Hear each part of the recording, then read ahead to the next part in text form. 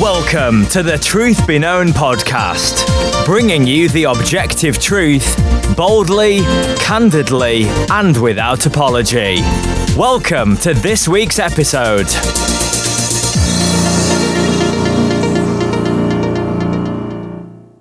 Welcome back to another episode of the Truth Be Known podcast. I'm Nathaniel Jolly.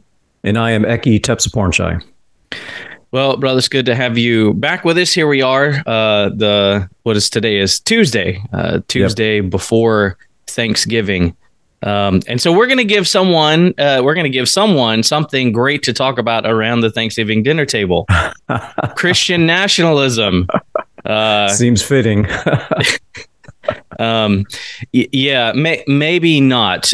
But we're going to talk about that today. And I was thinking, over the last, I don't know what you say, probably a few weeks, maybe a few months. It's been a topic that's started to come up more and more.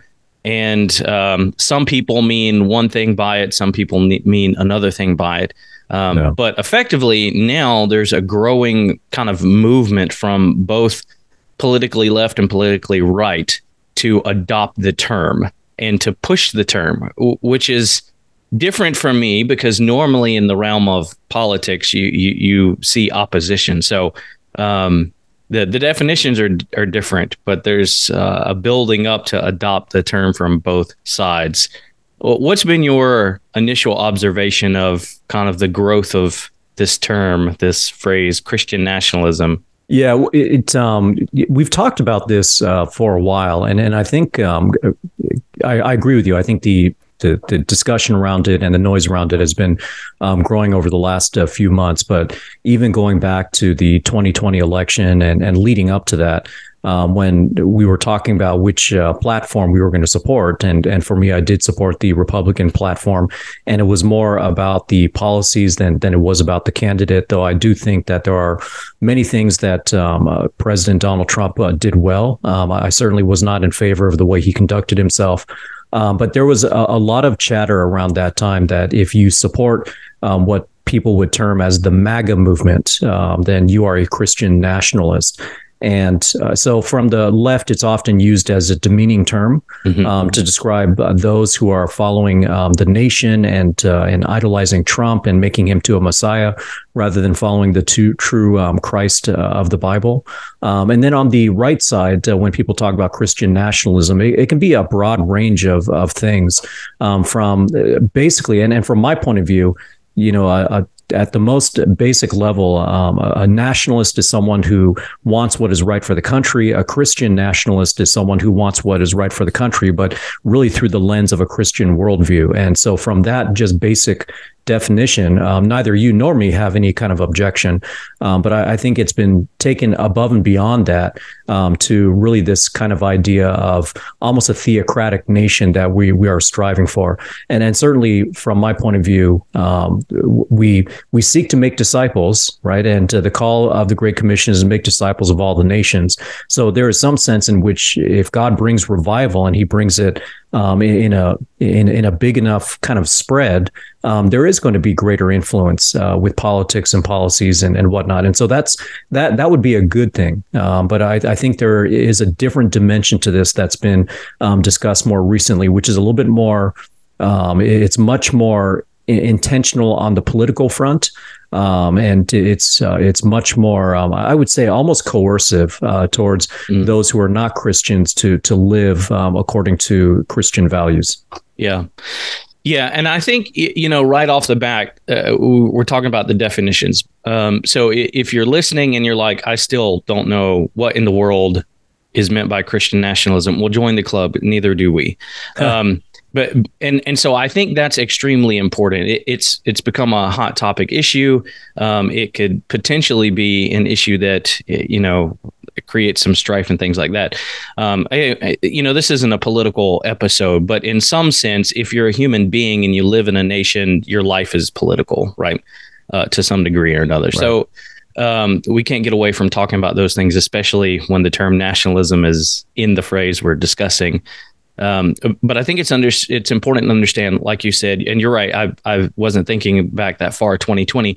So you have the godless world, and it's not. Yeah, you have the political left. You have those who hate Christ, who are opposed to anything with the word Christian in it, or anything they might associate with Christians. Although, let me say very clearly, Donald Trump is not a Christian, nor do I have ever thought he was. Mm-hmm. My prayer is that he would come to know Christ. I did vote for him, but we didn't do that believing he was some stalwart example of, Christian ethics and morality. So, but we have the political left that uses the term in a derogatory sense, right? And that, for the most part, is strictly political.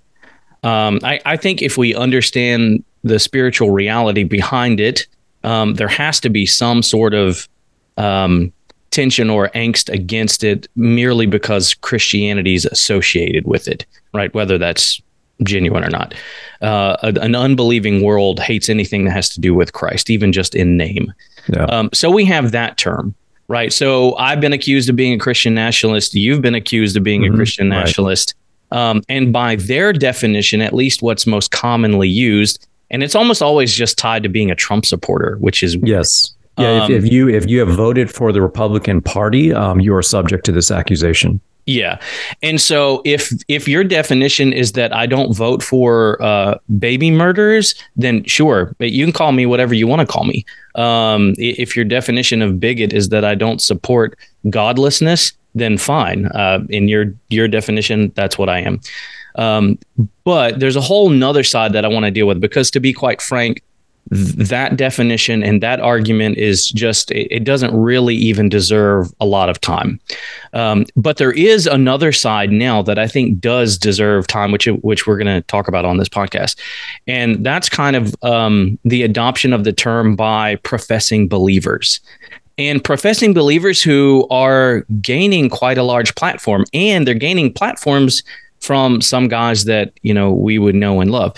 And so their definition, and for this, I want to read a definition given by Stephen Wolfe. So Stephen Wolfe, a gentleman who recently wrote a book called Christian Nationalism. And if you don't know what's going on, it is a good book to read just so that you become aware of how other people are using the term, what they're promoting. I think what you find out is if you were to read his book, and I skimmed through it, I didn't read it in great detail, but it's very theonomic, right? It seems very much post-millennial. We need to convert the nation into a Christian nation, theonomy, that kind of thing. But his definition, which he uses in the book, is this. He says, Christian nationalism is a totality of national action consisting of civil laws and social customs conducted by a Christian nation as a Christian nation in order to procure for itself earthly and heavenly good in Christ. So that's the definition he's using. He did an interview with Doug Wilson, and since he's done interviews with lots of guys. And so that's kind of his perspective, and that's kind of the camp that's, I think, loving his stuff the most, is the post-mill, we need to kind of, make everything Christian camp. I have really a great concern over using this term this way. So I think at the beginning, maybe it's good to say, look, anytime Christian nationalism comes up, we just need to ask the question, what do you mean by that, right? Because there's no solid definition yet. At least I don't think there is. I haven't heard of one. Even in Stephen Wolfe's book, he prefaces that with, this is just my definition. This is what I'm using. Yours might be different. So asking the question, what do you mean by that, before you even get into conversation, is probably the right way to go. Yeah, I agree. And I think even in the political realm outside of Christian circles, the term nationalism is not firm. So you get some people that will use nationalism in a very derogatory sense, talking about Nazi Germany, for instance, that if that is nationalism, you always have to condemn it, always. right? But there's also a sense of nationalism, which does not directly lead to that kind of behavior, but rather just says that you're putting the needs of your country first, which I believe every single country, every single leader of that country, they have a responsibility to their country first. And so there's nothing wrong with that. Now, when their prioritization of their own country turns into the kinds of things that we saw with Nazi Germany, then obviously that's gone way, way over the line, and that is now hurting other people. So even in the political realm, there's a lot of disagreement about what exactly that term means. And then when you throw Christian on top of that, that adds even more confusion, not because the term Christian should be confusing, but because even the term Christian today gets used in a variety of ways that I would disagree with, right? Yeah. And quite honestly, that's just because a lot of Christians don't know what it means to be a Christian. And a lot of the world doesn't even know what it means to be a Christian based upon some of their false pretenses and false presumptions that they bring to the table when they talk about religious kind of topics. And that all ties back to, and we've talked about this before, that ties back to a lot of churches that are not teaching the Bible, that are not being very clear about what it means to be a Christian. And then you also get a lot of social justice oriented movements, which will argue that the whole point of being a Christian is to help the poor and to feed the needy and all of that, which is great because Jesus Christ did those things. But the central mission of the church is to make disciples. It's to evangelize and to disciple people that they would become more like Christ. Yeah. Yeah, using this definition that Stephen Wolfe gives, I think one of the dangers and one of the things that I'm concerned about is that it really does, and I doubt that this is his intention. I haven't heard anything malicious, sounding coming from him, and so I think his intentions, he's well-meaning, but it takes the focus off of the power of God who changes nations and does work in humans' hearts. When you listen to that definition, he talks about it being the totality of national action, all consisting of civil laws and social customs. There's nothing gospel in this definition. Yeah. And in my mind, if you leave the gospel out, you no longer have Christianity, because that's what defines Christianity ultimately, right? And so while it's well-meaning, it's basically kind of a conservative version of the social gospel in my mind. The so-called social gospel is, like you mentioned, all about, how many people can we feed in the community and, all these different things. Well, this seems to be all about, how can we create laws that are, in honesty, I don't think even Christian, they're just moralistic based on biblical ethics. No. We're not a Christian nation. Even by his definition, this isn't even possible in our country because we're not a Christian nation. Mm-hmm. John MacArthur has said that several times. I think we recognize that. I don't even believe we ever were a Christian nation. Now, we were a nation whose founders believed in a God. Mm-hmm. Several of them were deists, right? Which is not the same as what we believe. Mm-hmm.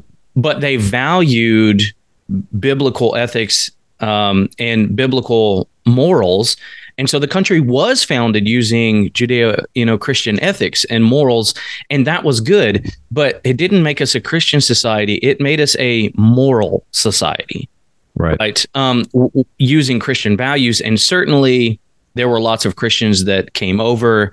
And so we understand that. We also understand things like we're told that the Constitution only works for a moral and religious people, I think, is that how it's phrased. Mm-hmm. And so even in that, you see kind of the founding of the country. So we aren't a Christian nation anymore. We're a pagan nation. And I know Christians don't like to think that or say that, but it shouldn't be shocking to us if we understand what Scripture says about how things are going. And maybe we'll get into that. Some of this, I think, is coming from an eschatological view that just isn't biblical. It's a view that things are or can progressively get better before the return of Christ. So we just don't see that anywhere in Scripture. Yeah, I have. When we talk about eschatology, that's an area that a lot of those things haven't happened yet, especially the end times, the return of Christ, and all of that. And I see a lot of good and godly men across the spectrum, whether we talk about premillennial, amillennial, postmillennial.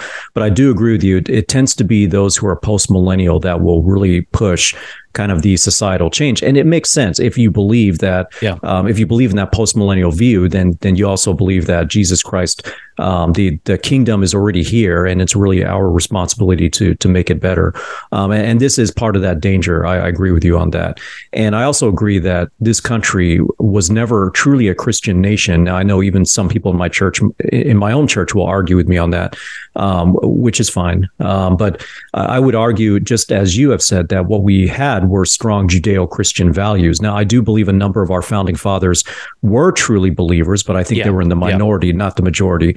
And I think a lot of this push for Christian nationalism is really recognizing, some of it is at least recognizing that the nation started off with some strong Christian values, and they want to get back to that. But for some of these individuals, they want to go beyond that. It's not just bringing back a strengthening of Judeo-Christian values, which I think is good. I mean, Judeo-Christian values for the society, a lot of this is right there in our conscience. I would argue that a lot of those Judeo-Christian values don't necessarily require a knowledge of the scriptures, but really just paying attention to what God has put into your conscience.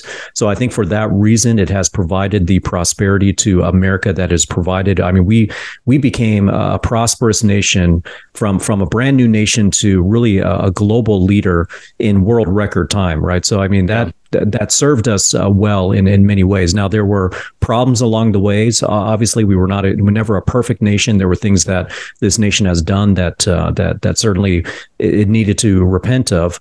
But I do think a lot of people are trying to get back to that state, but then taking it above and beyond that. And I think we have to kind of draw a line between what is good for society versus when do we cross the line into really punishing people for not being Christians. Yeah. And, it's one of those things where what we're communicating, I think, is that we understand that the way the country was founded, we see God's common grace, right? And that's really a moralistic society is still in opposition to a holy God, because moralism doesn't save anyone. And moralism in and of itself doesn't glorify God. However, it is a common grace. Yes. Right. And so we want to recognize that. And so we both agree with that. And the less moral a society becomes, the more anarchy you have, the more problems you have. And so we're not saying that we don't want good laws. And I think we would both agree that when laws are made, it's actually the civil magistrate's duty to create laws that glorify and reflect the character and nature of God. That is what they should be doing. That's not for me to do because I'm not a magistrate. Does that mean they go back and they enforce the civil law of Israel? No, that's a poor understanding of the divisions of the law in Scripture. So we can't do those things, but that's kind of what some of this is. So, Stephen Wolfe talks about even how he's not opposed to having blasphemy laws. Again, that's exactly what you said. That would be punishing people who aren't Christian. And in case anyone says, because I would think this, aren't people going to be punished for not being a Christian? Well, yes, but by God, right? Yeah. We don't judge them in that way because they've already been judged. It's not our duty to do that, nor is it the magistrate's duty to do that. Now, magistrates should be making good laws, moral laws, using the principles of the Old Testament. I think we would all want that, right? But to kind of take this phrase, Christian nationalism, and turn it into a movement that's centered around a political resolution, right? And to say that this is what Christians should be doing. Well, now what you've done is you have inadvertently taken the focus off of what Christ commanded Christians to do, right? You go to Matthew 28, we all know it, tells the disciples, go therefore and make disciples of all the nations. Mind you, he's talking about people, right? You can't make disciples of inanimate objects. You can't make disciples of nations. Says, go make disciples of all nations, baptizing them in the name of the Father and the Son and the Holy Spirit, teaching them to keep all that I commanded you. And behold, I am with you always. That's the great commandment. So if there was ever a rallying call for Christians, it's not Christian nationalism, it's the Great Commission. Right. And I think this idea of Christian nationalism has it all backwards. If you want to see change in a nation, you need people with changed hearts. There's a reason our Judeo-Christian laws and ethics and morality didn't last, because they were largely Christless. A moral society will never last without a majority of Christians in that place, because corruption eventually seeps in, even in moralism, right? Yeah, and we see that within the church. There's that saying, semper reformata, right? That's always reforming. And the reason why we say that is because the church is filled with people, and it's in the heart of man to drift away from the truth of God. And so we're always reforming. We always have to bring it back to the truth. It's not that the truth itself is always changing. In the sense of governments, you're right. I mean, you can create Judeo-Christian values, but the human heart always wants to go further and further away from God. And so that's a reality that's already there. I think the question is this, because a lot of the model for what people visualize, at least in these extreme forms of Christian nationalism, is really a return to Old Testament Israel, right? Yeah. It's the nation of Israel. It's a theocratic nation where God sets the laws. You enforce those laws according to God's standards. The problem is that when you look at the Old Testament, Israel they were all the people of God. I mean, God saved them as a people group and called for them and defined his laws for them. So all of them, regardless of how they felt about God, were bound to God. They were redeemed by God. And so there's this Old Testament picture of redemption that obviously is fulfilled in Christ now. But when Jesus Christ says, go and make disciples of all the nations, some people may look at that and think, well, yeah, that means basically turn everything into a theocratic kind of government. But the problem is, when you look at how the Great Commission was fulfilled in the book of Acts, you don't see any of that at all. This is not, when it comes to the commandments of Jesus Christ, and I've been saying this more and more recently, becoming more and more convicted of this, the commandments of Jesus Christ, if you just take them by themselves, certainly they are open to a lot of different interpretations, but they get narrowed down when you see how they were fulfilled in the book of Acts by the disciples and how they were applied to the churches when the disciples were writing to those churches. So the commandments of Christ are not just what we see and read in the gospel books. It's actually exemplified through the apostles and the work of the Spirit in the entire book of Acts, and then through all the letters written from the disciples to the various churches and individuals in the rest of the New Testament. So I would argue, just as you have, when we talk about making disciples of all the nations, the focus is upon the discipleship of individuals, because as you said, it is not nations that are Christians, it is people who are Christians. And so our focus needs to stay that way. And I think when you look at the rest of the New Testament, you don't see any signs of this push towards creating kind of a new Israel. Now, there is Romans 13. And so you had mentioned that those who are magistrates, they do have a responsibility to uphold what is good. And so that's where we do want laws to reflect good morals. And there is no better morals than what we see in the scriptures. Yeah. Romans 13 says that government is a minister of God, and they bear the sword in order to reward those who do good and punish those who do evil. So there is that sense. But let's put it this way. Let's say we had such a great revival that now we have a number of politicians who are truly Christians running for office. And let's say we get a genuine Christian who's in the position of being the president of the United States. Does that now make us into a theocratic nation? And I would argue no. Yeah. Because the America is still not Israel. Not everyone believes in the same God that we believe. Now, I think if there were a Christian to be in the position of president, I think his decision should be informed by what are good moral values according to the scriptures.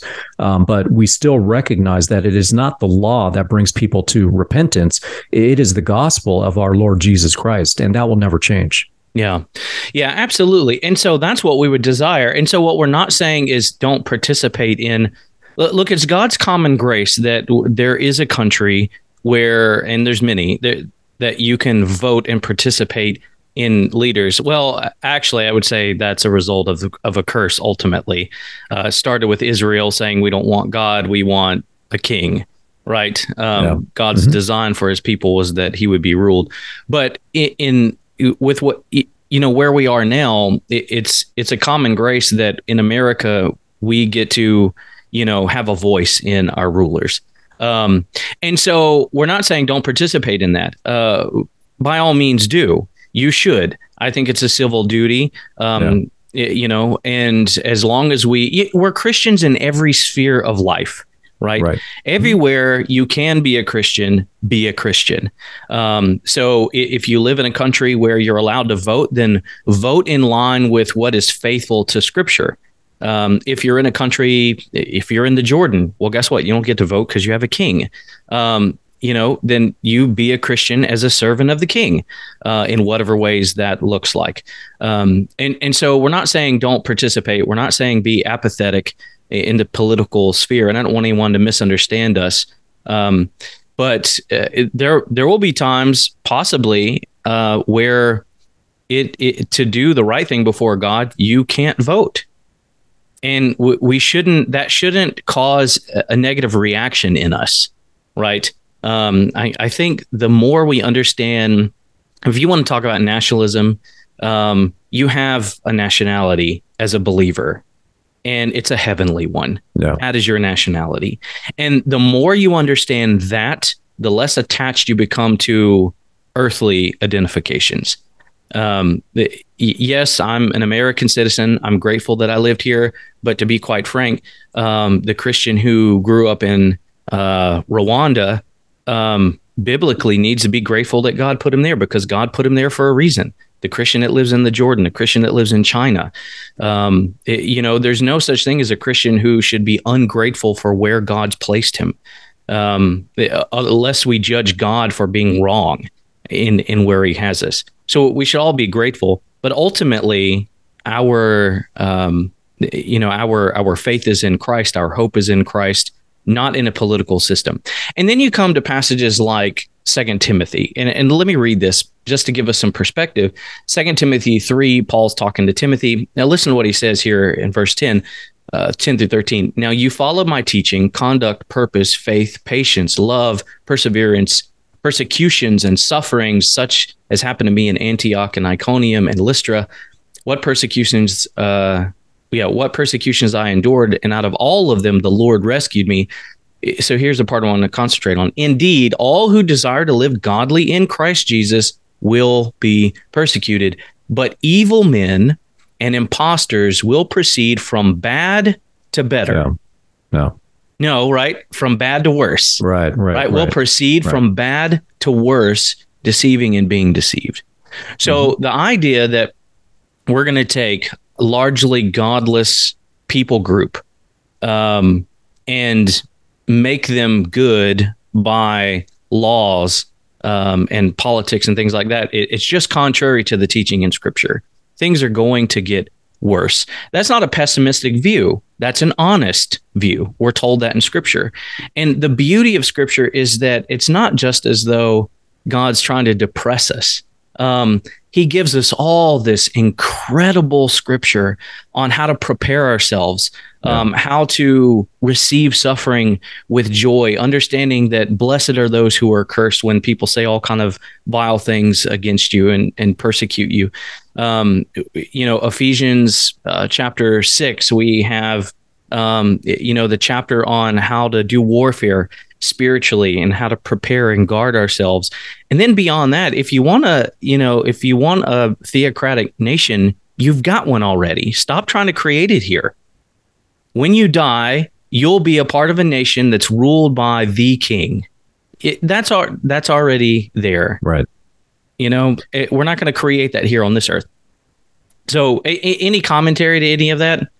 Yeah, Philippians 3:20, our citizenship is in heaven. And that was from Paul, a Roman, speaking to those who had Roman citizenship in the city of Philippi, who took great pride in the Roman citizenship. And so he's reminding them that your true citizenship is indeed in heaven. So I agree with what you are saying. Now, you said something that I think I'd like to be able to focus on for a moment. You said we are to be Christian in all aspects of our life, all aspects of our walk, and that is exactly true. And so, at what point do we draw the line? Because certainly we would stand against abortion, right? We would stand against any kind of laws that support the murder of unborn babies. We would stand against any kind of law that would extend marriage to be beyond just male and female, right? So what gives? Some people look at that and say, well, you're being a hypocrite because you guys stand for these laws. You're basically trying to force your Christian beliefs upon others. And then here you are rejecting Christian nationalism, which is really just a logical extension of what you guys are already doing.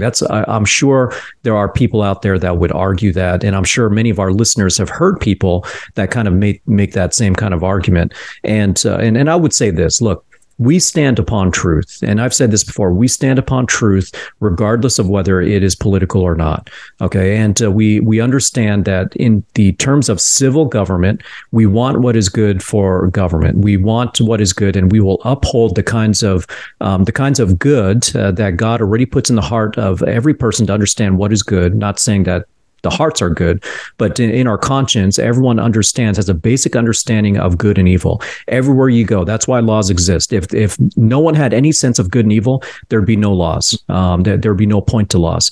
So there is a conscience that has been given to everyone, and in wanting what is good for any country, we should stand up for what is good, what is evident to everyone, even prior to knowing Christ. And the fact that there is only male and female, that has been known since the beginning of time.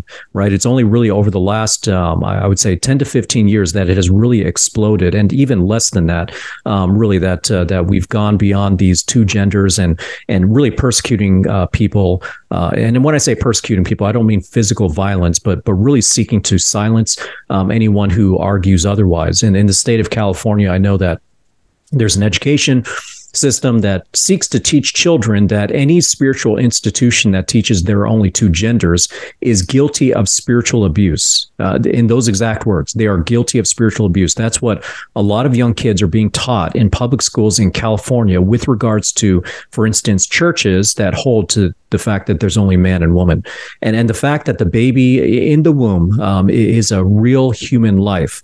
That is something that people have understood since the beginning of time, and only recently, as they have begun to idolize their own bodies, their own lives, and really this is an extension of the sexual revolution that people have tried to justify it in other ways. So we stand upon truth, no matter what the realm is, no matter how it's perceived, whether it's political or not. But at the same time, we recognize that to be a Christian, it's not going to be the laws that make them Christian. It's going to be Christ. It's going to be the gospel. But just because it's the gospel that converts people, it doesn't mean we ignore what is good and what is healthy for a nation to believe in terms of moral right and wrong.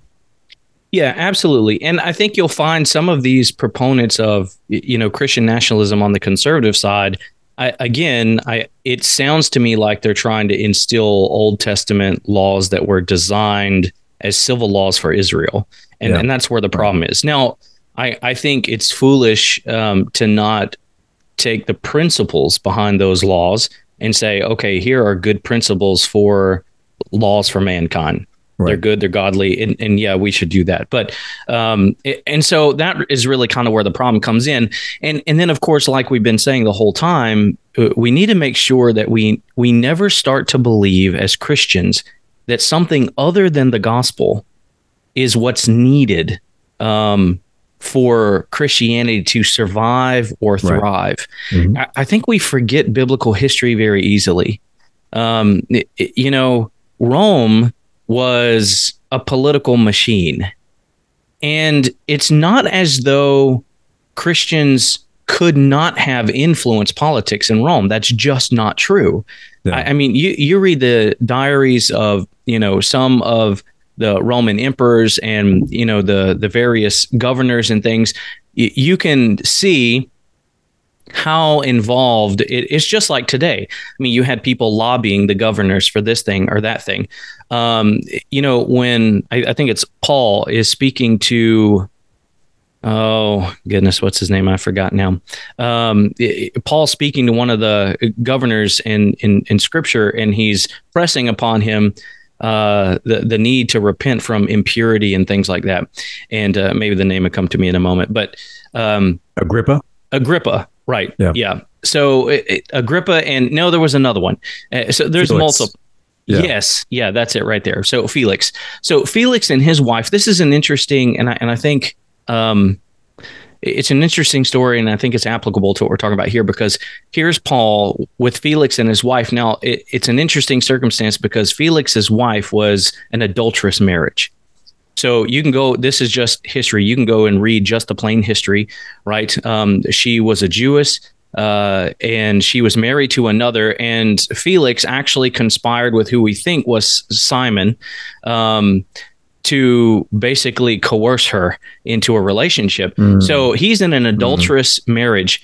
Now, Paul clearly knows this. When you read the passage he's dealing with, one of the words that he uses specifically addresses sexual immorality. And then right after that, it says that Felix became afraid, right? So Felix knew exactly what he was dealing with. Now, Paul, and the reason I bring this up is because when we see these exchanges between Paul and government officials, we don't like to make arguments from silence, but there are things that we never see. He's not trying to influence politics. What he's trying to do is win the soul of the person to Christ. He's trying to convert King Agrippa. He's not trying to persuade King Agrippa to change the Roman law so that they're in line with Israel's laws. Yeah. That's not what he's doing. Yeah. When he confronts Felix, who's a governor, who has power, he is addressing his own soul and his issue and calling him to repentance. Right. We don't see anywhere in Scripture where the disciples are commanded to, or where they do try to affect local laws. And their system works just like ours in terms of humanity. There were backdoor meetings. There were night discussions, right? If you're familiar, just look through all of the history of the emperors, how much collusion and just things that happen. So it would have been very possible for Christians to try to get in and influence politics. All you do is you make the right friends, you pay some people off, or maybe if you're Christian, you don't do that. But in that time, you apply the pressure of the people group, right? We saw that at the crucifixion of Christ. What did the Pharisees do? Well, they applied political pressure in the form of a threat of a mob, right? That's what they did. And it's interesting. Elon Musk has been posting, what is it? Vox Populi, Vox Dei, the voice of the people is the voice of God. Well, that's how it worked in a lot of ways in Rome, right? And so the whole point is, it's not like this is new to us in that this is the first time we've ever been able to impact politics. They could have done it in Scripture, but Jesus never gives those commands, and the apostle never gives those commands. Their focus is around gospel witness. I mean, he puts Timothy in Ephesus, right? And what's he tell him? Do the work of an evangelist. Right. And the way to change a town, I mean, look, if you want to change a town, you save the majority of the people in that town, and it'll be changed, right? Right. But we tend to, for whatever reason, when we start talking about Christian nationalism, we tend to think politics, at least it sounds like, we believe politics has more power to change people than God does. And that's not the intention, but I think that's ultimately what happens. Right, right. And when I think also, there's another example, the Apostle Paul, when he writes to the church in Ephesus, chapter 6 is the armor of God, right? Mm-hmm. Put on the armor of God, but he doesn't tell you to put on the armor of God so that you can take over all these civil positions, so that you can storm the castle and take over and make this into a Christian nation. Paul, when he writes to the Ephesians, he's actually in prison himself. He's waiting to see Caesar. He's waiting for his day to see Caesar. And at the end of the armor of God, after he lists all the elements of the armor of God, in verse 18, he says, this is chapter 6, verse 18, with all prayer and petition, pray at all times in the Spirit, and with this in view, be on the alert with all perseverance and petition for all the saints. But watch this, verse 19, and pray on my behalf that utterance may be given to me in opening my mouth to make known with boldness the mystery of the gospel. So his number one priority in meeting with Caesar is to preach the gospel to him. And by the way, when you read through the book of Philippians, he had been doing that in Caesar's household. The very end of the book of Philippians, same setting, he's in prison, he's writing to a church. But at the very end, he says, the servants of Caesar's household greet you, because the implication there is that Paul has been sharing the gospel and they've been giving their life to Christ. So you see that in the example, certainly of Paul, as he's writing these letters to these churches, and in his own priority of just trying to make sure that the gospel is proclaimed and heard. Yeah, absolutely. I mean, that's such a good point, because, again, who's the one that changes the hearts of men? Is it political maneuvering, or is it God? Right. How many people, and I'm just thinking about this, and I honestly, it's a little bit heartbreaking even for me to think about. How many people have Christians, professing Christians, have been in front of the president, Biden or Trump, and instead of proclaiming the gospel, pleading with him to come to Christ, it's all been about politics. Right. I mean, that's a heartbreaking thought to me. One is because it demonstrates, and we know that this happens, right? One is because it demonstrates that there is a greater belief in the power of politics than the power of Christ. And two, it demonstrates a lack of concern for the souls of, the people you're in front of. You can convince someone to change a law maybe, but then they still go to hell. So as a Christian, right, how do you justify that as being the end goal? Paul wasn't trying to convince Agrippa to do anything other than come to Christ. Yeah. And so that's just kind of my concern with this sort of movement is ultimately it takes, I think in and of itself that without it meaning to be, this kind of spits in the face of God. I don't think that Stephen Wolfe is intending that. That's not what I'm saying. But it does put the power in the hands of politics to make things Christian, when in reality, that power belongs to God alone. And then I think, well, who's the one that puts rulers in place? Let's talk about that. Right, this is all predicated on getting in the right rulers, the right governor, the right president. But doesn't this idea almost kind of lend itself to believing that we're in charge of that? Right. Yeah, and God is the one who's in charge of that. I mean, you see that with Elijah after his confrontation with the prophets of Baal. He goes to the mountain. He's running away from Jezebel, fearing for his life, but he goes to the Mount Sinai to go and see God. And God ends up telling him, "Look, you're going to go back and you're going to anoint the next king of Israel, the next king of Syria, and this is going to be the person who's going to be the prophet in your place." And God makes it very clear that He is the one who is sovereign over kings and queens, but also when their reign is going to end, who's going to replace them, how each one is going to die, and who's going to be the one to kill each of them. So He is sovereign over all of that. There was no part of this in which God was trying to encourage Elijah to make this happen. He basically sent him back to say, this is actually what's going to happen. So yeah, this is all God that puts people in place. Even the evil rulers that we have, even presidents like Joe Biden, who has been one of the worst presidents, if not the worst president in the history of America, God is the one that put him in place, regardless of what you think about the election and the votes and whatnot. And I do believe there was a lot of shady activity going on with the election count, and yet God was sovereign over that as well. And our president is indeed right now Joe Biden. Yeah. I mean, God uses means. We understand that, right? I mean, he saves men by using the means of his people proclaiming the gospel. It's still wholly a work of God. And when we think of, the rulers that we have, and the question that we should not be asking is, how do we get better rulers in office? That is not the Christian question. The mature Christian question is, why is God giving us the rulers we have? Right? Right. Because when you ask that question, you're forced to go back to Scripture and say, is there a pattern that is clear enough for us to see that in how God sets up and tears down rulers? And the answer is there is, right? You mentioned, God in reference chapter 13 of Romans, when we're talking about this, and some people may be feeling a bit antsy because it's taken the power of their vote away. That I understand that feeling. I'm not saying don't vote. I'm just saying that ultimately, regardless of our vote, God is sovereign over the results. Whether that means in providence, he uses the lying and manipulation and cheating to put in the ruler he wants, or we get a righteous ruler, God is still sovereign over that. Right. There's never been go ahead. Yeah, and he uses that voting system. So, I mean, he uses those who vote to accomplish the purpose that he has already preordained.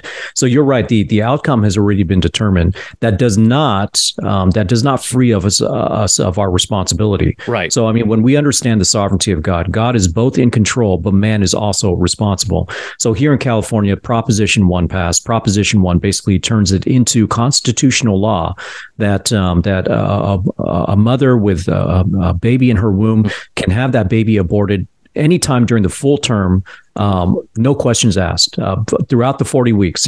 Her life doesn't even need to be in any kind of jeopardy. And that's a done deal.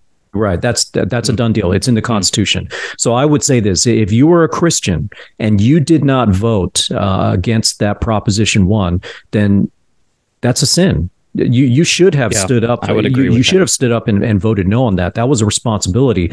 And at the same time, the outcome was already determined by God. So both are true. Yeah. And now, why would God determine an outcome that is so evil?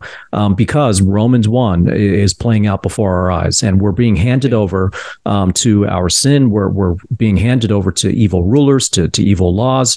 But woe is you. And when I say that, I got to be careful. I'm not saying that you're condemned as a Christian. I'm not saying that this is what's going to send you to hell, but it's certainly not a good sign if you weren't willing to stand up for what you were supposed to stand up for. Yeah, I would agree with you. If you were in states like that and you didn't vote against things like that, even if, look, I don't think we are not commanded in Scripture to vote for presidents and, governors and things like that. If there are conscientious, biblically informed, conscientious objections to voting for someone, then by all means, don't vote if you believe you're in sin before God, and don't let anyone tell you it's a sin not to.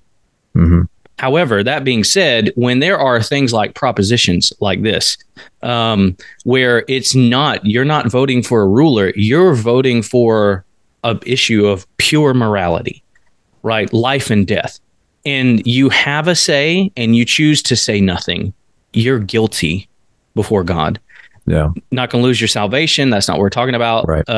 And if that's you and you live in California, then look, get on your knees, ask God for forgiveness, repent of that, and then move forward knowing that you do have it, right? God is a gracious God. And then when you get the opportunities in the future, vote accordingly. But understand, as you've rightly said, God is ultimately sovereign over that. So Romans 13:1, I mean, we read it a lot, but listen, every person is to be in subjection to their governing authorities, for there is no authority except from God.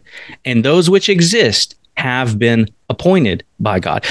That's an interesting statement because he says exactly the same thing twice in the same sentence. He says it one way, And then he says it the opposite way. All authorities from God. All those who exist have been appointed by God, right? There's no authority except those from God. So we have Joe Biden and Kamala Harris because that's what God gave us. So the right question is not how do we build up a movement to get a better president? The question is, God, why are we getting wicked rulers? Yeah. Right. And I think if we go back to scripture, there's a theme. When God gives his people wicked rulers, now we're looking at Israel, we're not Israel, but when God gives his people wicked rulers, it's generally, in fact, it's always because his people have turned from being faithful. Right. Right. And the purpose of that hard life, those wicked rulers, is to bring his people to repentance. Now, I believe the principle there, because again, we're not Israel, is that God gives his church, his people, right?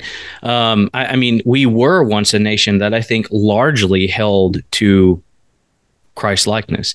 I think that what we're seeing now, in addition to Romans 1, is meant to be a wake-up call to repentance to the church in our country. God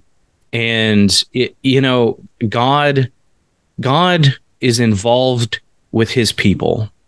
And when his people are faithful and where his people are faithful, we see God's blessing. And we see that unbelievers enjoy that blessing, right? When we're talking about nations and things like that. I mean, you just go back and look at when David was getting the ark. Where the ark was, there was blessing, right? Right. And so, at least for some, the other guys had to send it off. But yeah. So we see that. So I think the right view is to set aside this talk of Christian nationalism and start crying out to God, right, in repentance, and get serious about the gospel changing the lives of people. You want to make a difference? You want to make a point to talk to the civil authorities rather than making, well, let's say it this way. Imagine if all the effort that was put into convincing civil authorities to make right laws was given to convince civil authorities to come to Christ. Yeah. I mean, what difference would that make? Because we shouldn't be under the illusion that the Republican Party is the Christian party. That's stupid. It's just stupid. They're an opposition party, and they have to take, right, for there to be a two-party system, they have to take views that are contrary to the other side.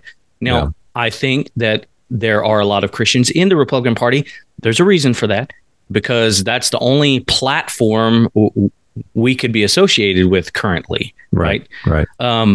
But it doesn't mean, but there are plenty of people, godless people in the Republican Party. Look how many Republican senators and congressmen are for gay marriage. There's actually a lot. Now, there are a whole lot more than would vote on a ticket. But, I mean, they openly speak about it from time to time. It's a large number. Yeah. They just haven't made that a platform issue, right? There are... Anyway, so we call them Renos, but the point is not that we make this into a Christian party versus a not Christian party, because that's just not true. Because I think then we stop sharing the gospel with people who desperately need the gospel, right? I mean, I grew up in the South. There are more Baptists in the South than there are Christians. Yep, I know. Right. And I'm speaking as a Baptist pastor. Yeah, right? We're both Baptists, right? Yeah, we're both Baptists. But that's true. And what it does is creates a culture of where no one shares the gospel. Right. But because you just assume. So, yeah. So anyway, that's a bit of my concerns. I hope that's helpful. Do you want to add to that, Eki? Yeah, and I just commentary in there.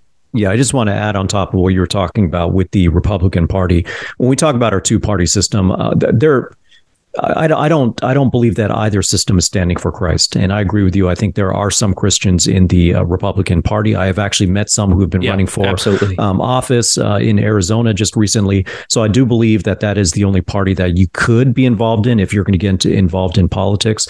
But we've seen some really just sloppy handling of God's name and God's word on both sides. Yeah. There have been churches across the nation, both conservative as well as progressive, who have invited politicians to come in and speak to their congregation as if they're spiritual leaders. And I would say to those churches, shame on you. It's regardless of which side you're on, because not only should you not be making the church into a place of politics, but also even the people that you're inviting to speak clearly do not know the Word of God. In almost every case that I've seen. And recently I've seen videos from Lauren Boebert, and we had Donald Trump to ask Kenneth Copeland to pray for him, and Kenneth Copeland is a heretic, right? So we see a lot of issues in terms of what is being portrayed as Christianity. And of course, Donald Trump during his presidential term asked Paula White to be his spiritual advisor of all people. And he had been in regular conversation with people like John MacArthur. But for him to go to heretics like that to represent Christianity is an absolute abomination. So this is not at all to say that the Republican Party is equivalent to being a Christian party. It is not. And quite honestly, I think a lot of them are cowards. I think a lot of them are just lifelong politicians. That's the game that's played on both sides. So that is not, we're not pushing one party over the other, though I agree there's only one party that could be seen as being complementary to Christian values. And really it makes sense, because if the Republican Party is supposed to be the conservative party, they're seeking to conserve what America was built upon, which is Judeo-Christian values. So that's what it all comes down to. And the liberal and progressive party is trying to move further and further away from that. But at the end of the day, none of that is going to save the hearts of men and women. It's going to be us proclaiming the gospel. And this is what I've been saying now more and more to our church. I'm really starting to try to emphasize this.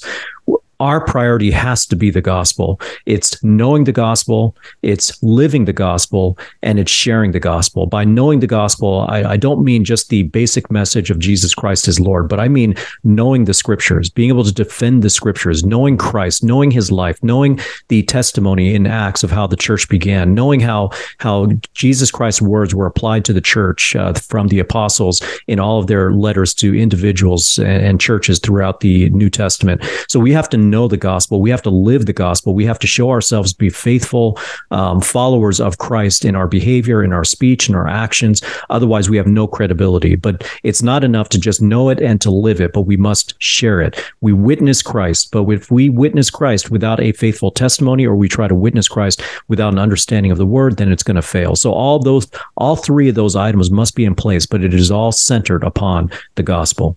Yeah. Amen. It's interesting. I had a discussion with a person that owns a radio station, and a fairly large one here in Alaska, and claimed to be a Christian. And it was a pleasant conversation, but the whole conversation was they were trying to get pastors to come together for the reason of convincing their people to vote Republican. And while that in and of itself is on their part not necessarily a bad thing, because they were understanding that to be something that would protect life, what they left out, the whole conversation was about an hour conversation, was anything that had to do with the gospel, anything that had to do with changing hearts. And so it's just demonstrative of this same kind of thing. And now I don't think this person knows the term Christian nationalism yet. At least they didn't when I spoke to them. But that's still the mentality, is that the solution to everything is a political party. And it's just not. At some stage, pastors are going to be forced to stand on the pulpit, and I believe this with all my heart, and say that as a Christian, you can no longer vote for either party. That's coming. Yeah. I don't know that it's coming soon, because it takes quite a long time, and often corruption seeps in just little by little. But the moment the Republican Party were to platform a moral issue that we could not stand against, we would discover how many people are more faithful to a conservative party than to Christ. Yeah, right. Now I hope that that's prolonged, and it would be great if I never see it in my life, but I just think we will. And so the solution in knowing that is, every chance we get, let's share the gospel with people. Why don't we make a movement of sharing the gospel with people? It's almost like that's what we were commanded to do. Because we were.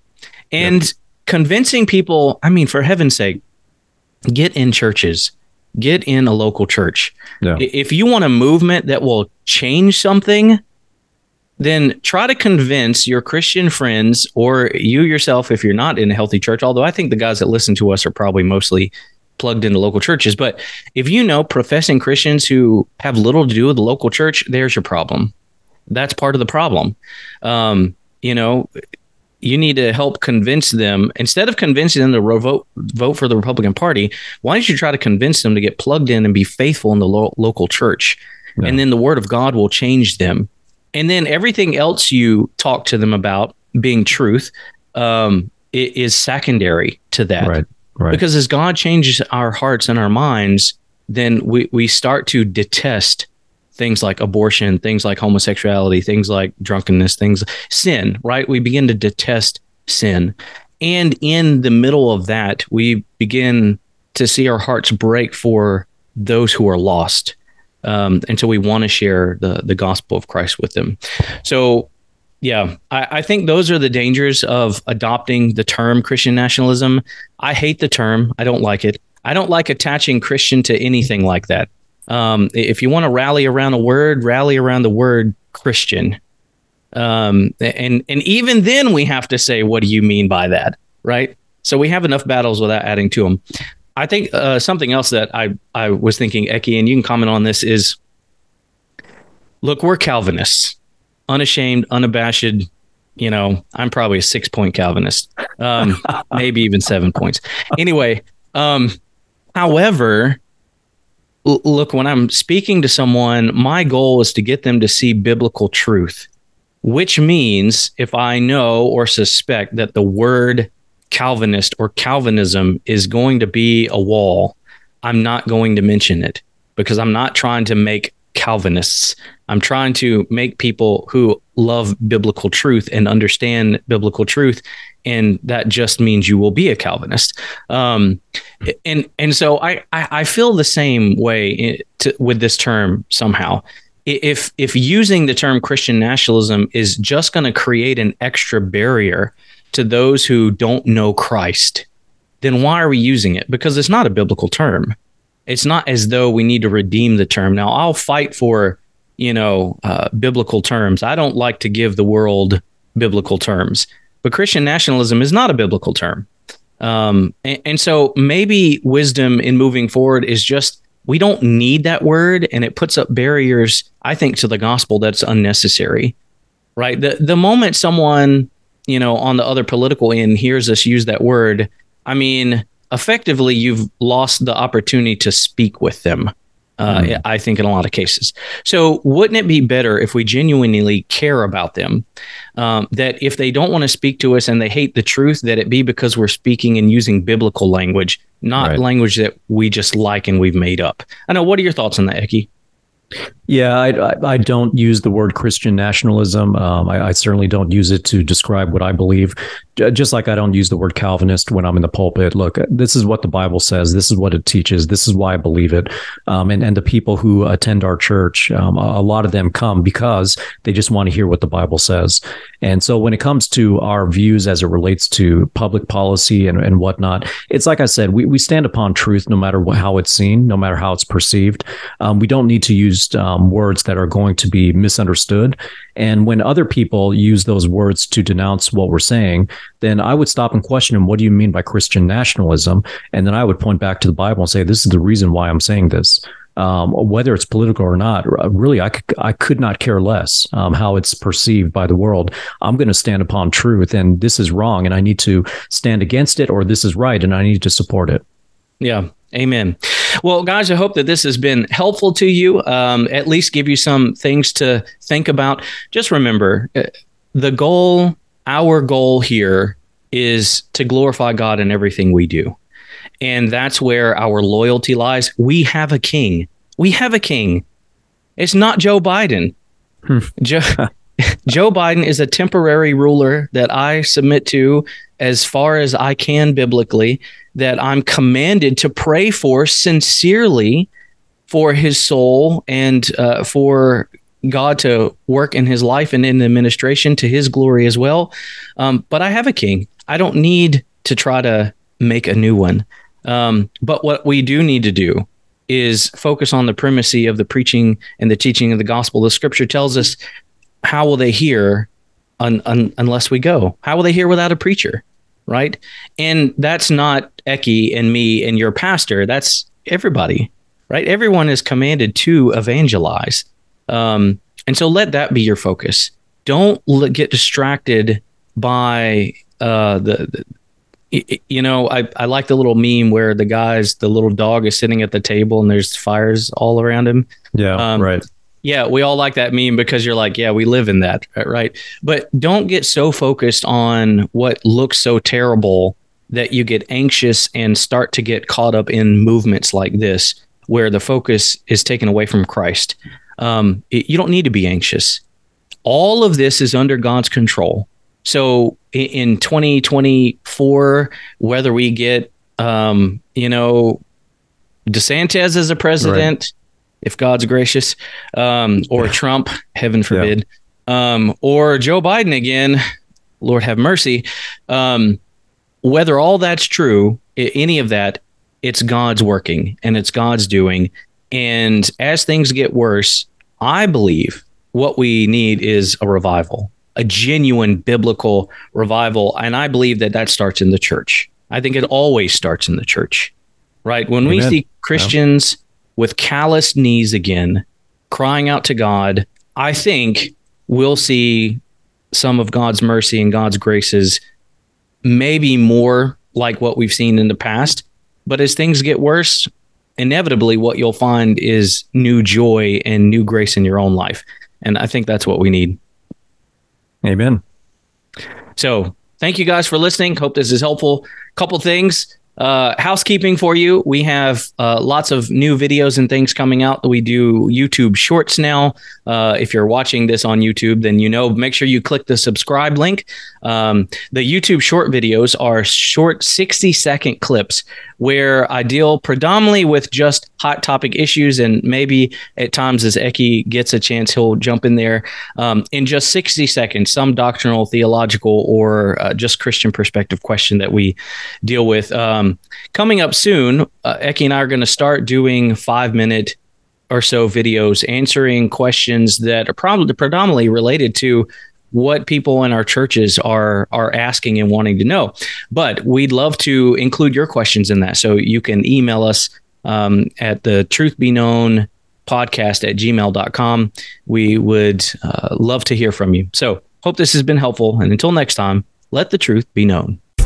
The Truth Be Known podcast is a theologically driven, gospel-centered program serving the body of Christ by bringing biblical truth to bear on issues facing the church today.